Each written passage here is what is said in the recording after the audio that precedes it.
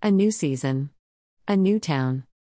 When the new Story of Seasons game was announced last year, I was immediately excited as the series has always appealed to me since its inception as Harvest Moon.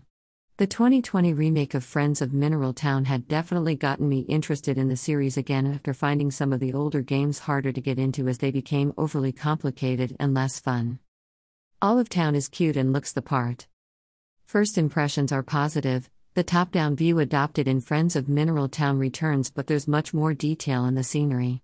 It's simplistic, but I don't mean this as a negative, as it's still very pretty and, to be honest, I really like the visual style. It also keeps the various animals looking like I've come to expect from the series. It'll be a sad day if the developers ever change the way the cows look, as it's pretty iconic at this point. The sound is much the same as the previous game, effects are functional and do the job. The characters have an element of speech that is a nice touch, though it does get a little annoying after a while as they only say odd words rather than being fully voiced. It's not a huge deal in the end though. The music is just there in the background and blends into the gameplay. It's still a pretty decent soundtrack and inoffensive, so you never get sick of hearing it. Farming largely works as per previous games. You till the land, plant the seeds, and then water until they're ready to be harvested, and then you can sell the produce or use the items for cooking. What's a nice idea is the fact you can find certain things growing in the wild, and when you sell those items, then the seeds become available in the shop so you can start growing them properly on your farm. It's cool touch as it encourages you to get out exploring. Animals again are pretty much as per previous games, though to start with you have to rebuild the required structure before taming your first animal lurking outside. Once complete, this will also available to select in the shop. You find other animals as you unlock new areas of the farm. I found an alpaca and a different kind of chicken so far, plus another animal I'm not experienced enough to tame yet. I'm interested to see what other animals are waiting to be found. You've still got jobs to do like mining, collecting grass and cutting down trees as a means to get raw materials for fixing things up or upgrade tools. This mechanic has been slightly tweaked from the previous game so that you're never having to wait too long for things to reappear. Mining in particular feels a lot less laborious. A bucket has also been added to the tools for removing pools of water and for bailing out small pools to find treasure, which can be quite fun, though it is another job that potentially needs planning into your farming day. Interacting with characters more enjoyable. I think it's due to the fact there's now a map of the town that shows you where people are, making them easy to find and chat to. This is such a small change, but it's one I've really appreciated. The scenes you trigger as you raise your relationship score are good fun too. There's an honest sense of being part of the town as you play, and it's incredibly sweet and very welcomed. There's a difficulty setting option again, which is nice to have, and there's a bit more hand-holding to start with than I remember from Friends of Mineral Town. I mean this as a positive, as it gives you a very quick overview of the basics, and then pretty much each time you do something new outside of that you get a little pop-up to guide. It's done in a really non-invasive way and generally sticks the first time, which is incredibly handy. The right tools for the job. There are some issues that are more frustrating than anything else. The controls when farming can be imprecise. This is something I called out with Friends of Mineral Town too, so I'm guessing it's potentially a side effect of having an analog stick. There's also a tendency for the framerate to drop often. It's not game-breaking, but it is somewhat irritating, although I've played the game enough that I've gotten used to it.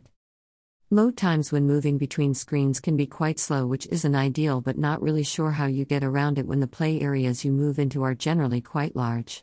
There's been a couple of updates since I started playing aiming to address these issues, but I haven't noticed any significant change in performance.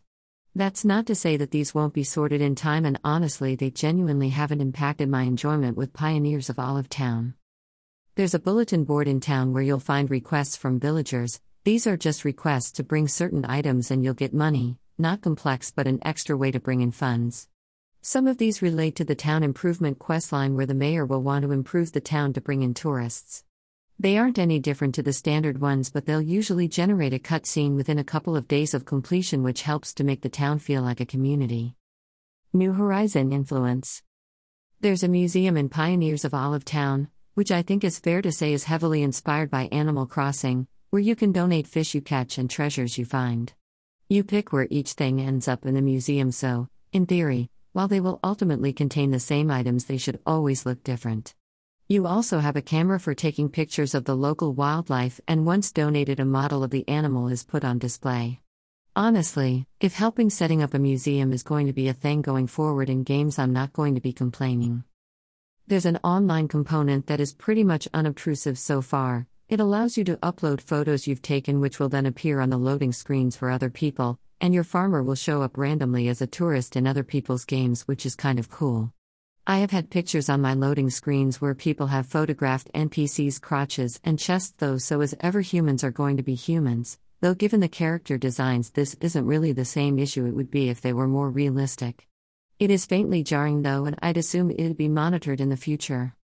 There are areas to unlock with mini-games to play, collect resources, or where it remains a single season all the time you can grow those crops all year round, which are nice additions.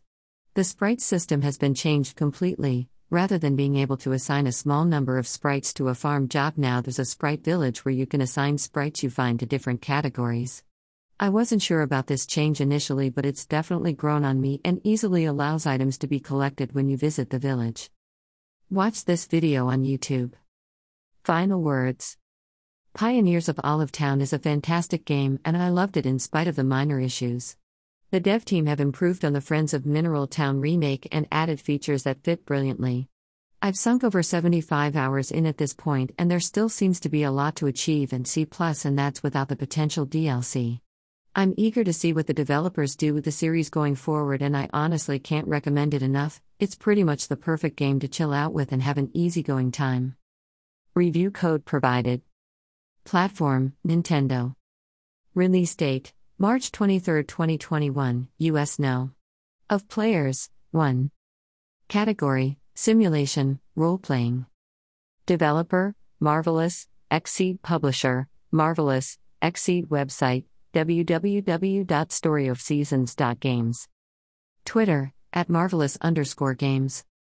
Download link, US eShop, UK eShop.